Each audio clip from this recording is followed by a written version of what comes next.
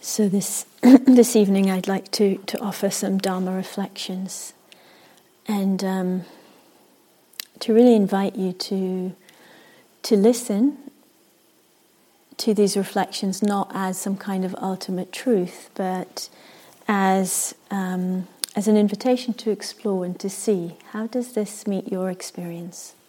You know, we've been saying that, I think, quite consistently through the days, but wanting to really emphasize it some more. You know, it's not an ultimate truth, or at least we shouldn't perceive it in that way, but as something to kind of open to, receive, and then check for ourselves, chew for ourselves, digest for ourselves. How does this resonate? How does this meet?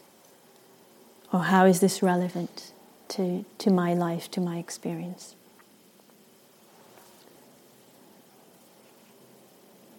So I'd like to begin with one of the Buddha's similes. It's a fairly well-known one, so you may have heard it before. And it's the simile of the two arrows. And in the text, I'll kind of, part of it I'll be paraphrasing and part of it I'll actually be quoting the translations of the text. In the text, the simile speaks about when an ordinary person,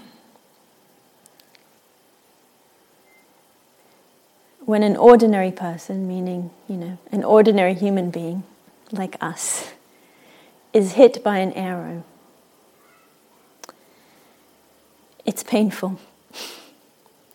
Yeah, so that's the first thing. And of course we can imagine ourselves, you know, so arrows don't tend to fly so much around these days and randomly hit us, but, you know, even something like, you know, stubbing a toe or hitting our head against something or whatever, that does happen to us, you know. It hurts. There's physical pain. And what the Buddha describes, and I think we often miss, is what happens next, yeah? So we're hit by an arrow, or we stub our toe, or we bump our head against something that we didn't notice. And in the description, he says, you know, so what happens next? He or she, the one who got hit by an arrow, then sorrows, grieves and laments, beats his or her breast, and becomes distraught. And I'm laughing because it's so graphic. I just, you know, sometimes I just love these descriptions. Yeah.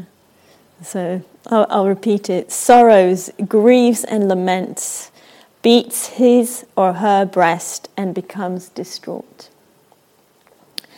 So the first arrow is an event, something that happens. It can be physical, it can be emotional, it can be mental. Pain or discomfort. So it's the whole range, You know, again, the image of the arrow is quite extreme, but it can be a whole range of events. That's the first arrow.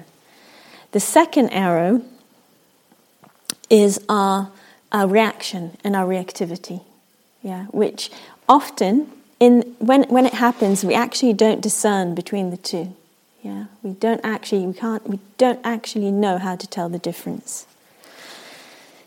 And this additional layer, the reaction, the reactivity, usually takes form of rejection or resistance or distraction, or suppression or blame, either blaming ourselves or blaming somebody else. And again, this can be physical or mental. So in a physical sense, there's a contraction around the pain. If we start exploring pain in the body, we can actually see that. There's something that's painful, and then the body naturally tries to protect itself by contracting around. So even on the physical level, there's this reactivity response. And what's common to all these reactions are that they cause suffering. Yeah? They cause suffering. There's suffering in them. And this is really an important point, so please tell me if it's not clear. Not clear? Yes, clear. Okay, hopefully.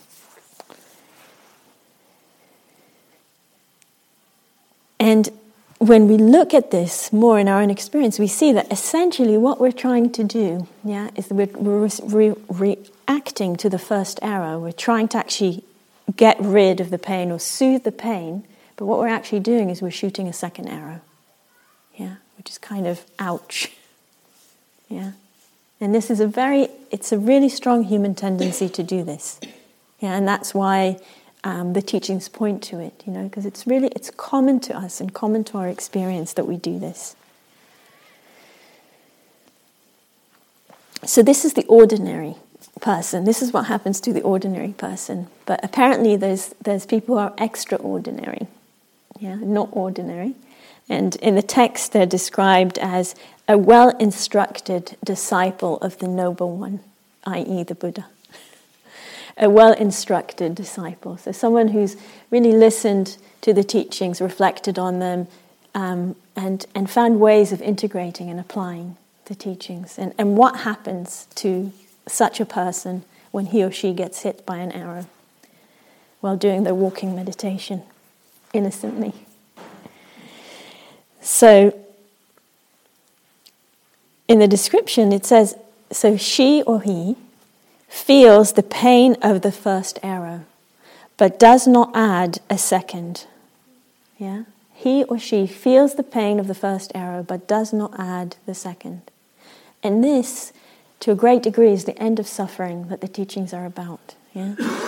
This is the end of suffering that the teachings are about. So, often when we hear this, that the Buddha's teachings are about the end of suffering, it does not mean that it's the end of pain.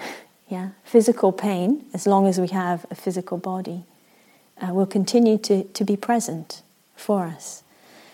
Similarly, things like grief and loss, they don't disappear.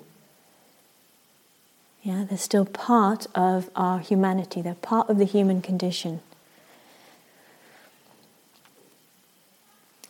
But these extra layers, of resistance, of suppression, of distraction, of blame, these extra layers of tension and contraction, these layers no longer take place.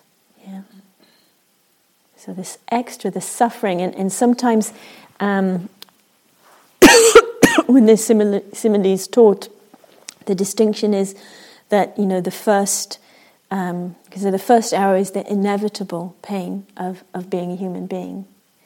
And then the second arrow is the kind of additional mental suffering that gets added on through our habits and tendencies of reactivity. I hope you're with me. So what the teachings are inviting us to do, is to, with a lot of gentleness and kindness and patience, to explore, first of all, where am I adding the second arrows? Where am I adding the second arrows? How am I adding the second arrows? And secondly, how can I let go? How can I let go of these second arrows, of these extra layers of distress? And this isn't easy to do. It's not easy to do, but it's possible. It's possible to do, and it's possible to develop ways of relating to experience that support us in just letting go of these second arrows.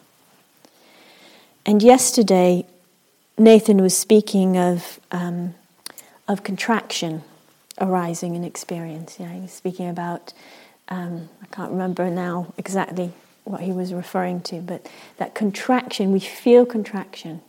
I think he was quite funny about it. He was talking about this, that when aversion, for example, is present, there's contraction in the being. Where there's metta present, there's spaciousness in the being. Yeah. So contraction can be an indication to us, yeah? If there's contraction in the body or the mind, it's an indication that there's probably some arrows flying around. Yeah. It can be the second arrow, the third arrow, the 50th arrow. You know, sometimes they really come in like a whole volley of them. So noticing contraction can be an indication that there's some resistance, some aversion going on. And that also makes it a doorway. Yeah.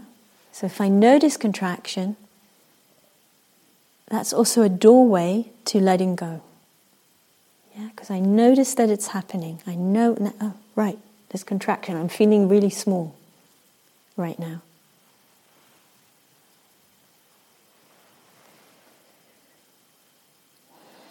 If we can relax the contraction, even if it's just to a degree, yeah, not necessarily completely, but just to a degree, if we can relax the contraction,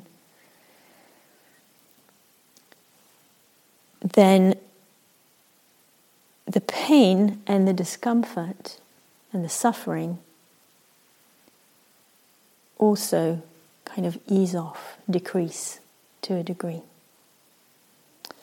So we've spoken of ways of doing this. You know, if we can relax, Nathan was talking about it yesterday, if we can relax the contraction with the breath, yeah, long breath, deep breath, opening the awareness through the body. If we can do that, the experience changes. Yeah, the experience changes.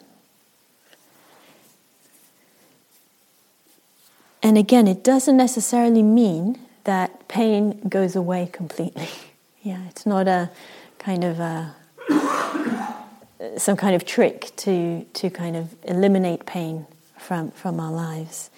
So it doesn't necessarily mean the pain or the discomfort completely disappear, but through being held, yeah, held in a different way, held in a wider space or a different way of relating, the intensity goes down and the sense of the problematic goes down. So it's possible to even, experience physical pain, physical discomfort without that being a problem. And you've probably experienced this in your lives, yeah? It sounds weird, but you've probably experienced it in your lives.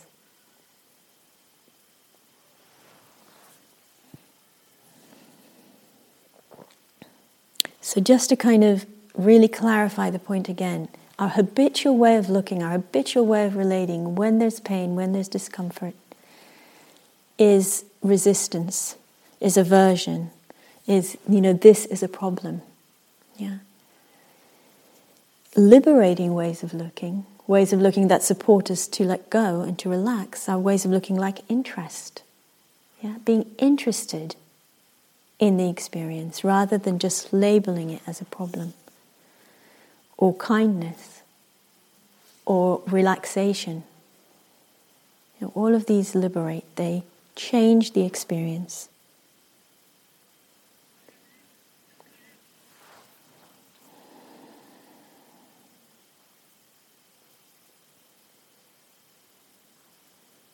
So this is quite an important point.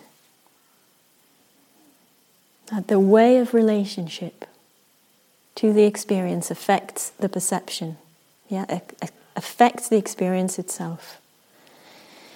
And it's another, Nathan mentioned dependent origination yesterday, this is another really key aspect of dependent origination teachings, which will continue to unfold over the days.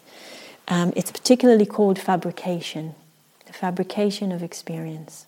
How the mind plays a part in what we perceive, So yesterday, I think in the instructions in the morning, I mentioned bodily fabrications when I was reading part of the sutta about calming the bodily fabrications through the breath. So that's kind of one example of fabrication, is that idea, that there is a ni here, which is separate, independent, clearly defined, has an inherent nature, which is different to the rest of my body, for example, or even to this mattress. How much is my perception of my ni affected by what my knee is resting on, for example? We can start looking in this way, kind of asking these questions. Yeah.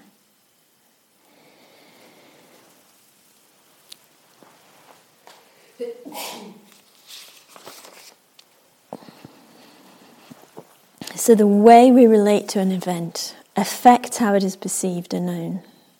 And the event itself is empty of inherent essence or nature. And this is emptiness, dependent origination, and the role of fabrication in this.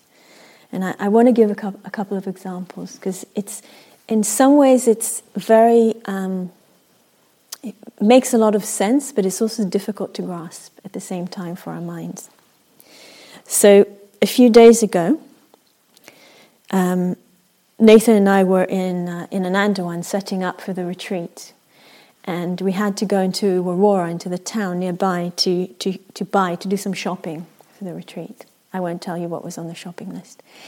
And so we needed to take an auto rickshaw from the crossing near Anandawan into town, into the center of town. And so we were walking along on the lookout for a rickshaw. We saw a rickshaw parked by the side of the road, and we approached it and, said to the driver that, Aurora? And he froze and kind of panicked, and kind of was frantically telling us that he didn't speak English.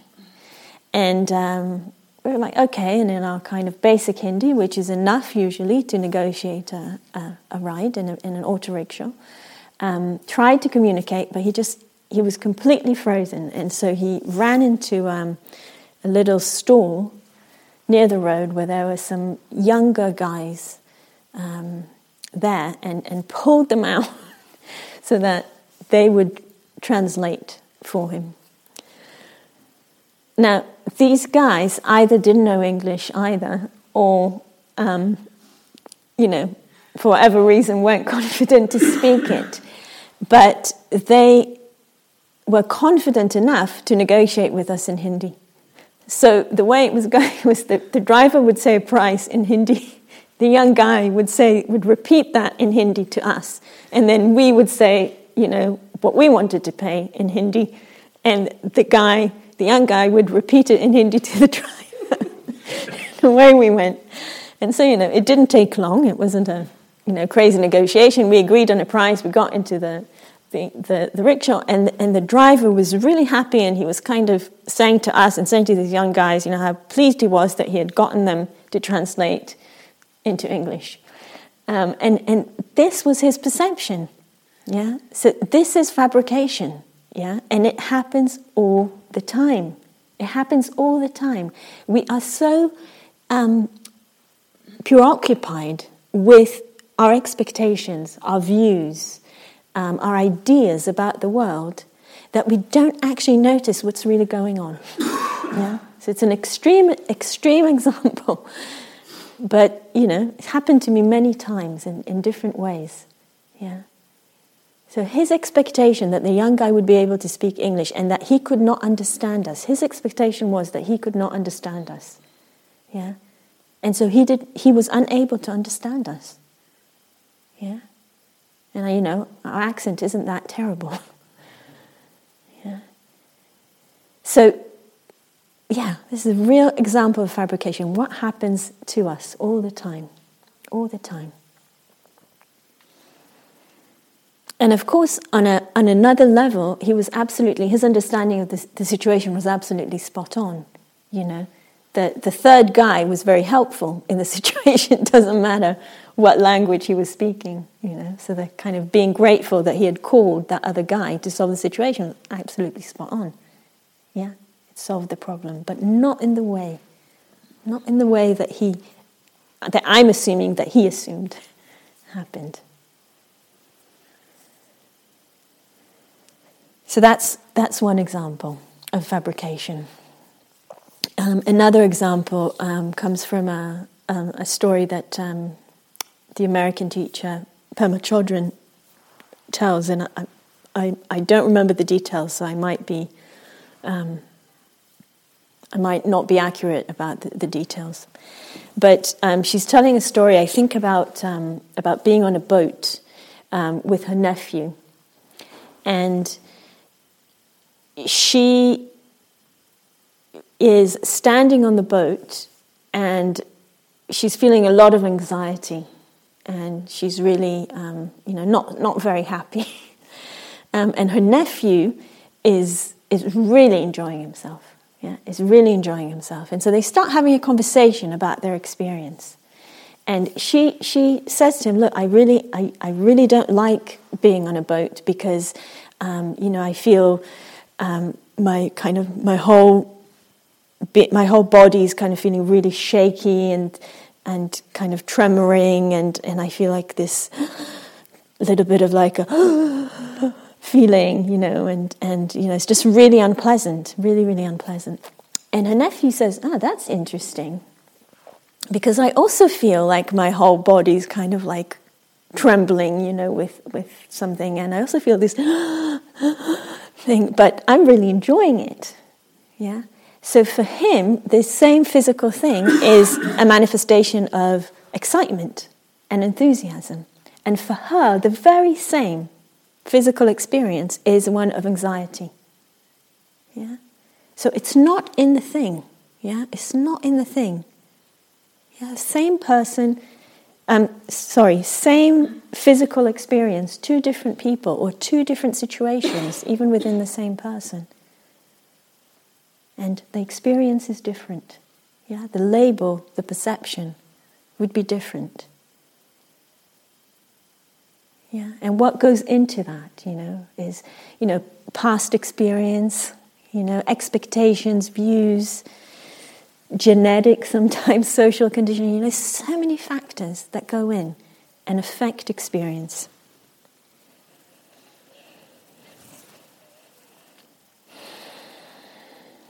So why is fabrication so important? It's of course it's kind of, I get quite excited by it, as you probably saw, and I find it, quite like, wow, eye-opening. But why is there such an emphasis on it in the teachings? Understanding fabrication and acknowledging that it is happening, even, sometimes we can't see it, but just acknowledging that it is happening, opens up the possibility of working with and attending to our experience in our lives, yeah, in a much fuller way. So whatever the event is that's going on for us, and whether it's pleasant or unpleasant or neutral, whether there's contraction or ease, yeah, whatever the event, it's not the end of the story. Yeah, this is what fabrication means. That whatever is going on is being impacted, being fabricated. And part of what's impacting it is the fabrication of the mind, is the part the mind plays. Which means that we have the possibility to develop skills, to develop ways of relating to experience and ways of looking at experience, which respond rather than react. Yeah, that respond rather than react. And that we have the possibility to develop a range of responses rather than just the habitual ones that we repeat time after time. So it's a reminder that our mind, our perception, and even objects of perception are pliable, are flexible, are not fixed. And that we can further develop and increase this flexibility and pliability. So this is a huge thing that we do in meditation practice. A huge thing of really developing this pliability and flexibility of mind. And I want to read a short quote from a book I'm reading at the moment by a man called Alan Clements. And he says, meditation is the practice of directly participating in the experience of freedom. Meditation is the practice of directly participating in the experience of freedom. A way of overcoming energies that function to contract, densify, and burden consciousness, while evolving other energies that function to enhance the plasticity, luminosity, and transparency of consciousness. So, like, for me, it's a really beautiful quote and really kind of what we're doing. Yes. Yeah, it's not so simple. Meditation is the practice of directly participating in the experience of freedom, a way of overcoming energies that function to contract, densify, and burden consciousness, while evolving other energies that function to enhance its plasticity, luminosity, and transparency. So through meditation, overcoming energies that contract, that densify, and evolving, nourishing, developing energies that enhance the plasticity, the luminosity, and the transparency of consciousness or of the mind or of awareness.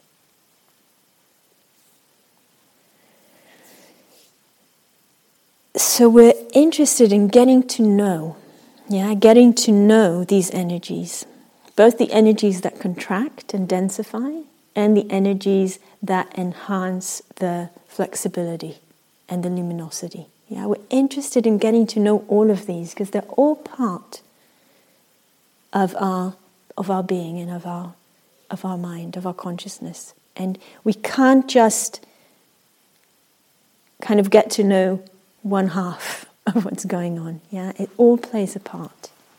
All plays a part.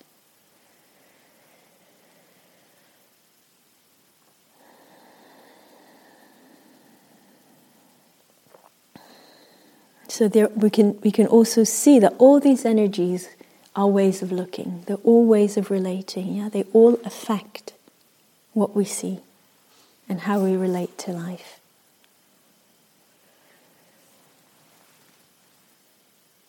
So I'd like to speak a little bit about how to work with these energies, how we actually, what can we actually do in order to get to know, the ones that contract and the ones that release.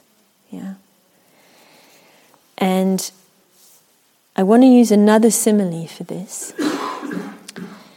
And this simile particularly relates to 5 energies which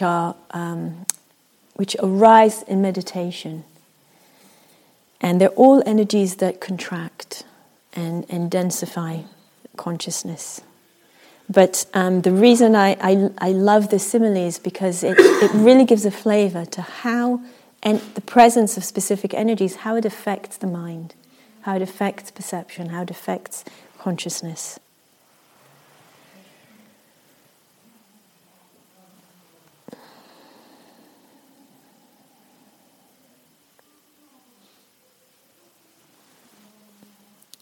So in the simile, the Buddha uses the example of a pool of water, pool of very, very clear water. It's so clear that it reflects our image in it. And that's the image that he uses for the mind. Yeah. So the mind is like a pool of water so clear that if you look in it, you can clearly see your image. And so when the first kind of contracting, obstructing energy, desire, when that is present in the mind, it is as if the pool of water was suffused with a colored dye. Yeah. So the mind, consciousness, is suffused with a color, with a dye. Yeah, when desire is present. So whatever we see will be coloured, yeah, in that colour. Whatever we perceive will be coloured in that way.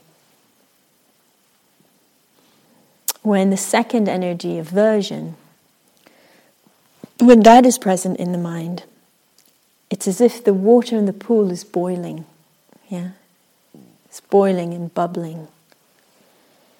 We can't see clearly, yes? It completely, again, obstructs. And we can think of our own experience when we feel extreme aversion or anger. That's what it feels like, yeah? It's like boiling water.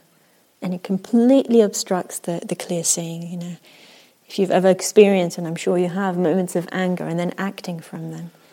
And then afterwards reflecting back and kind of thinking, what was that? You know? Like in a real sense of having been blind in the situation, you know, so blinded by the actual kind of boiling quality of the water, the clarity of mind. The third energy is obstructive energy, is traditionally called sloth and torpor.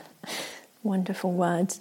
Dullness, like dullness of mind, and this kind of sinking feeling that we get in the mind or in the body.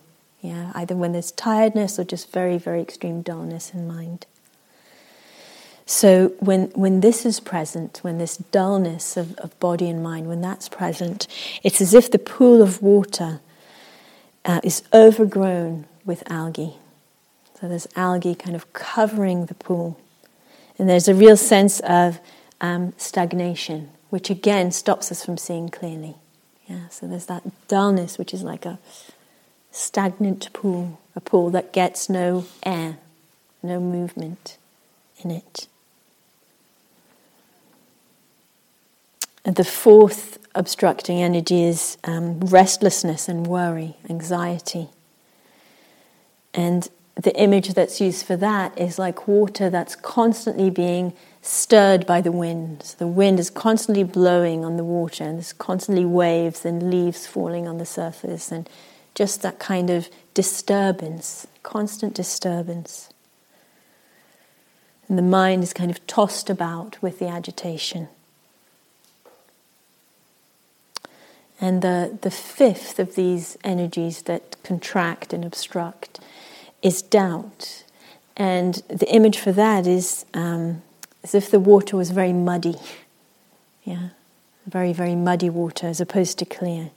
We can't see the bottom of the pool. Everything is obscured by the doubt.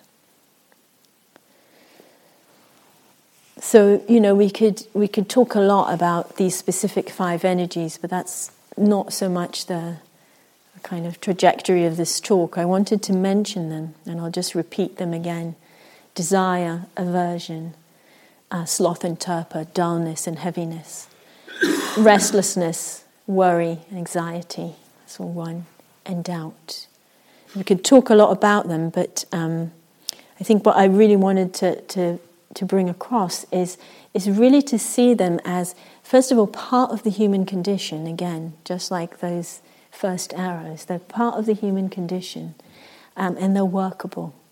So it's important to see that when they're present, they have that energy of densifying and contracting the mind, and experience.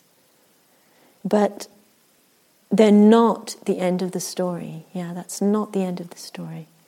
And often and this image is really powerful with that, what happens to us is that we don't notice, they're so pervasive that we're not actually aware that that's what we're looking through. That's the way of looking that's present through this energy. We're not aware of that. And a lot of what practice is about recognizing.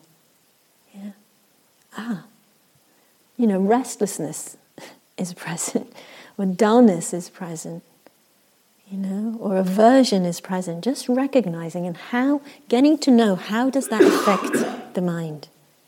How does that affect the mind? And through doing that, through that exploration, we're already less imprisoned or limited by that energy. We're already evolving different energies.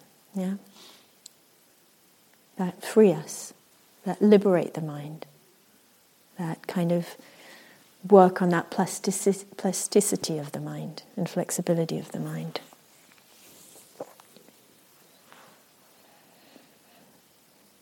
So recognizing, these are really strong ways of looking, really strong energies, and they take over, but not the end of the story.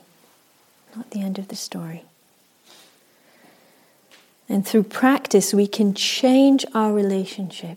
Yeah, we can change our relationship to these energies. Yeah, and we can learn to rest more fully into the energies that enhance the luminosity of the mind, the clarity of the mind.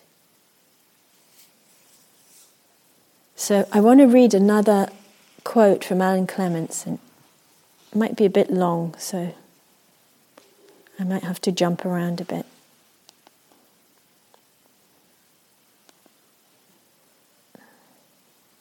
So this is, he was a monk in Burma for a long time, and this is towards the beginning. He had just done about 9 months of very intensive retreat, and he was in a slump. He was in a really dull patch where he was just feeling dullness and lack of interest. And his teacher sent him to a beginner's retreat in the monastery. That was his request. And so he's talking a little bit about this experience. So he's just been doing 9 months of very intensive retreat, and there he is with a bunch of people receiving their first meditation instruction. And the meditation instruction is based on 3 words: look, see, and know. Look, see, and know. So here's what he has to say about it. He says, if you want to know the nature of consciousness, you must look at it. When you look at it, you cannot help but to see it.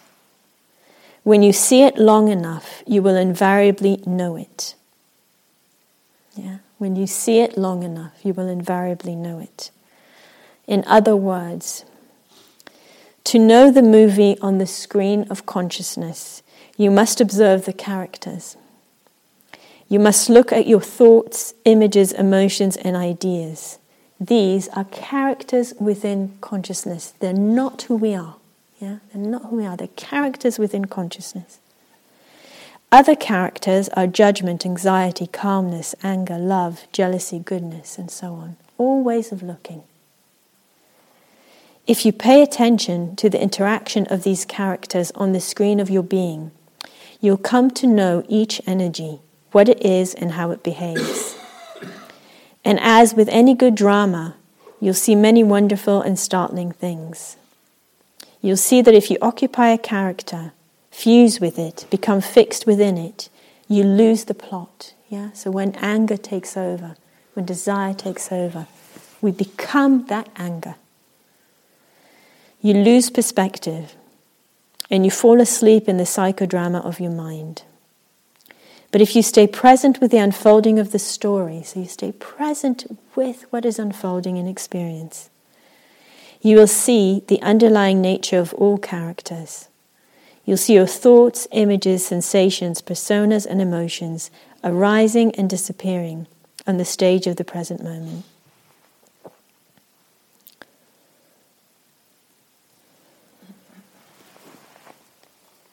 So how do we do this as a practice? Yeah. So, said, look, see, and know. Yeah, look, see, and know. How do we do this as a practice?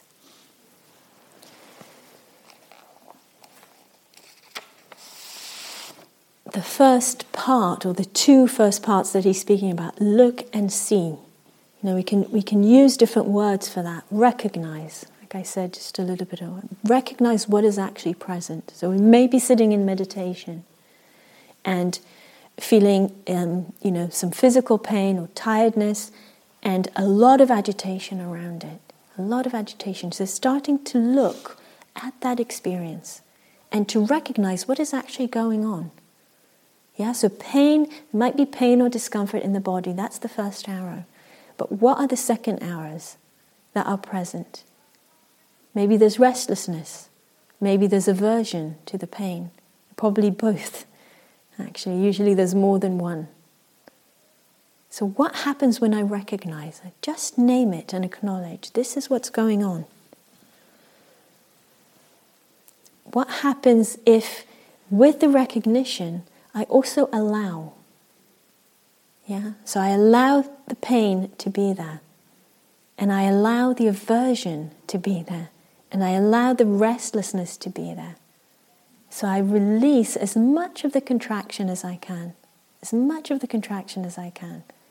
This can be, through the breath, through relaxing the body, through finding ways to create space. It can be the wide body awareness that we've been touching on. Sometimes it can be opening the eyes, letting in light.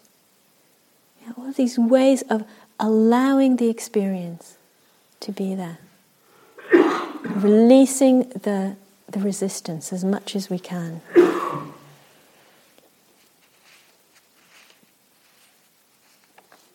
So this process of recognition and allowance, it creates space. Yeah. So if we're saying that these energies that obstruct, they're so strong because they take up the whole space, and we forget there's anything else. Once we recognize and allow, there's a bit more space around that. And whatever is recognizing that aversion is here is not aversive. Yeah, it's not caught up in that process.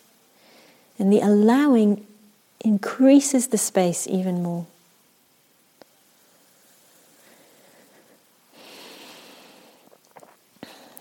The third from the, look, see and know, that third aspect, the knowing of experience, begins with investigation. Yeah, like turning the attention towards and starting to get to know, what is this like?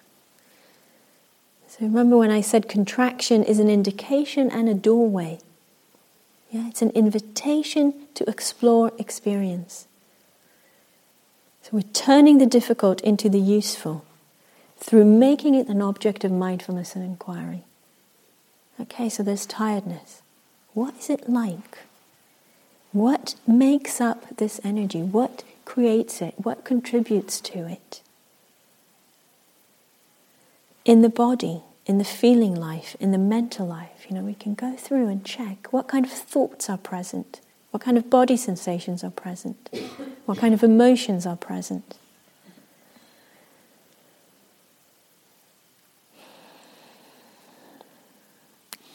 What feeds or strengthens it?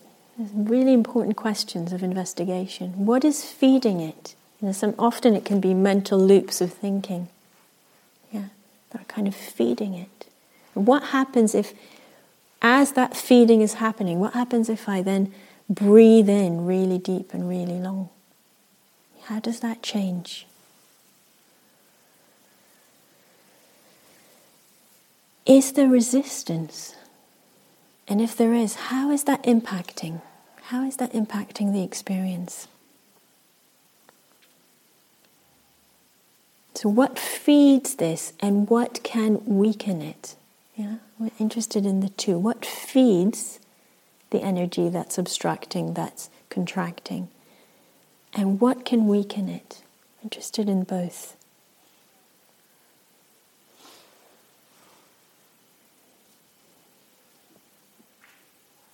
There's a lot more questions we can ask, but I'll give a few more.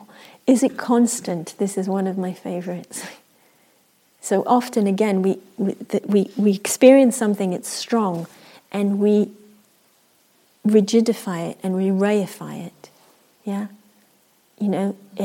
It's constantly painful, And not only is every moment a moment of pain now, but it's going to continue to be painful till the rest of my life.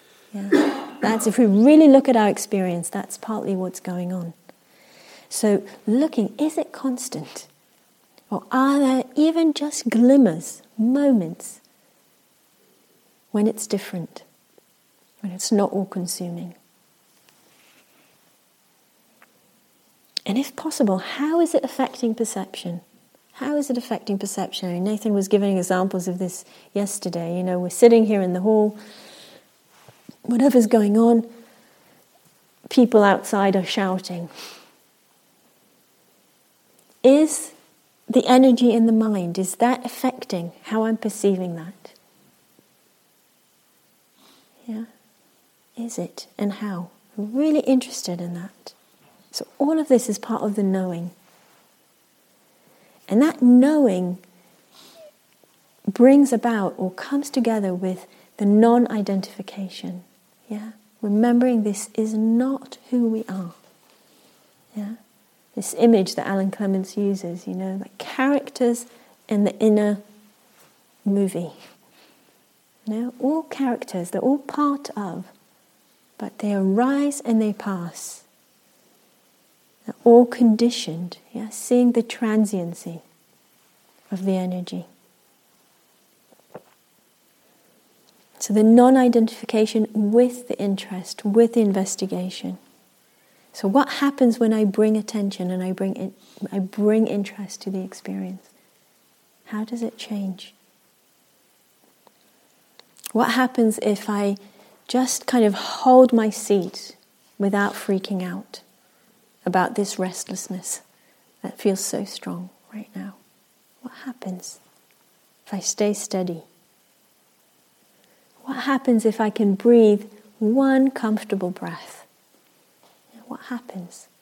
I'm really interested in all of this, and all of that helps to loosen that sense of identification, of this is who I am.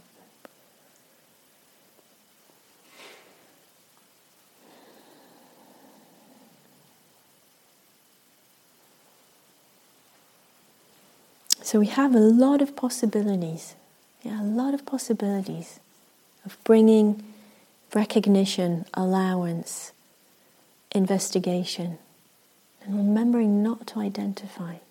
A lot of possibilities.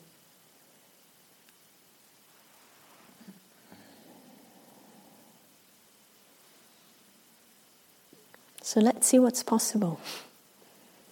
This is a big part of what we're doing here. So let's see what's possible. Not kind of building up our expectations, but just being interested to try, to explore, to see what's possible for this body, heart and mind in this life with these conditions.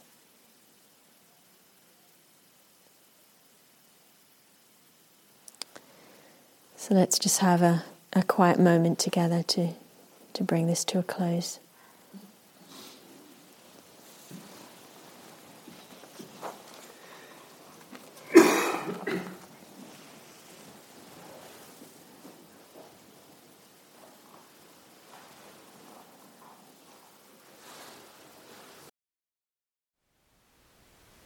Thank you for listening.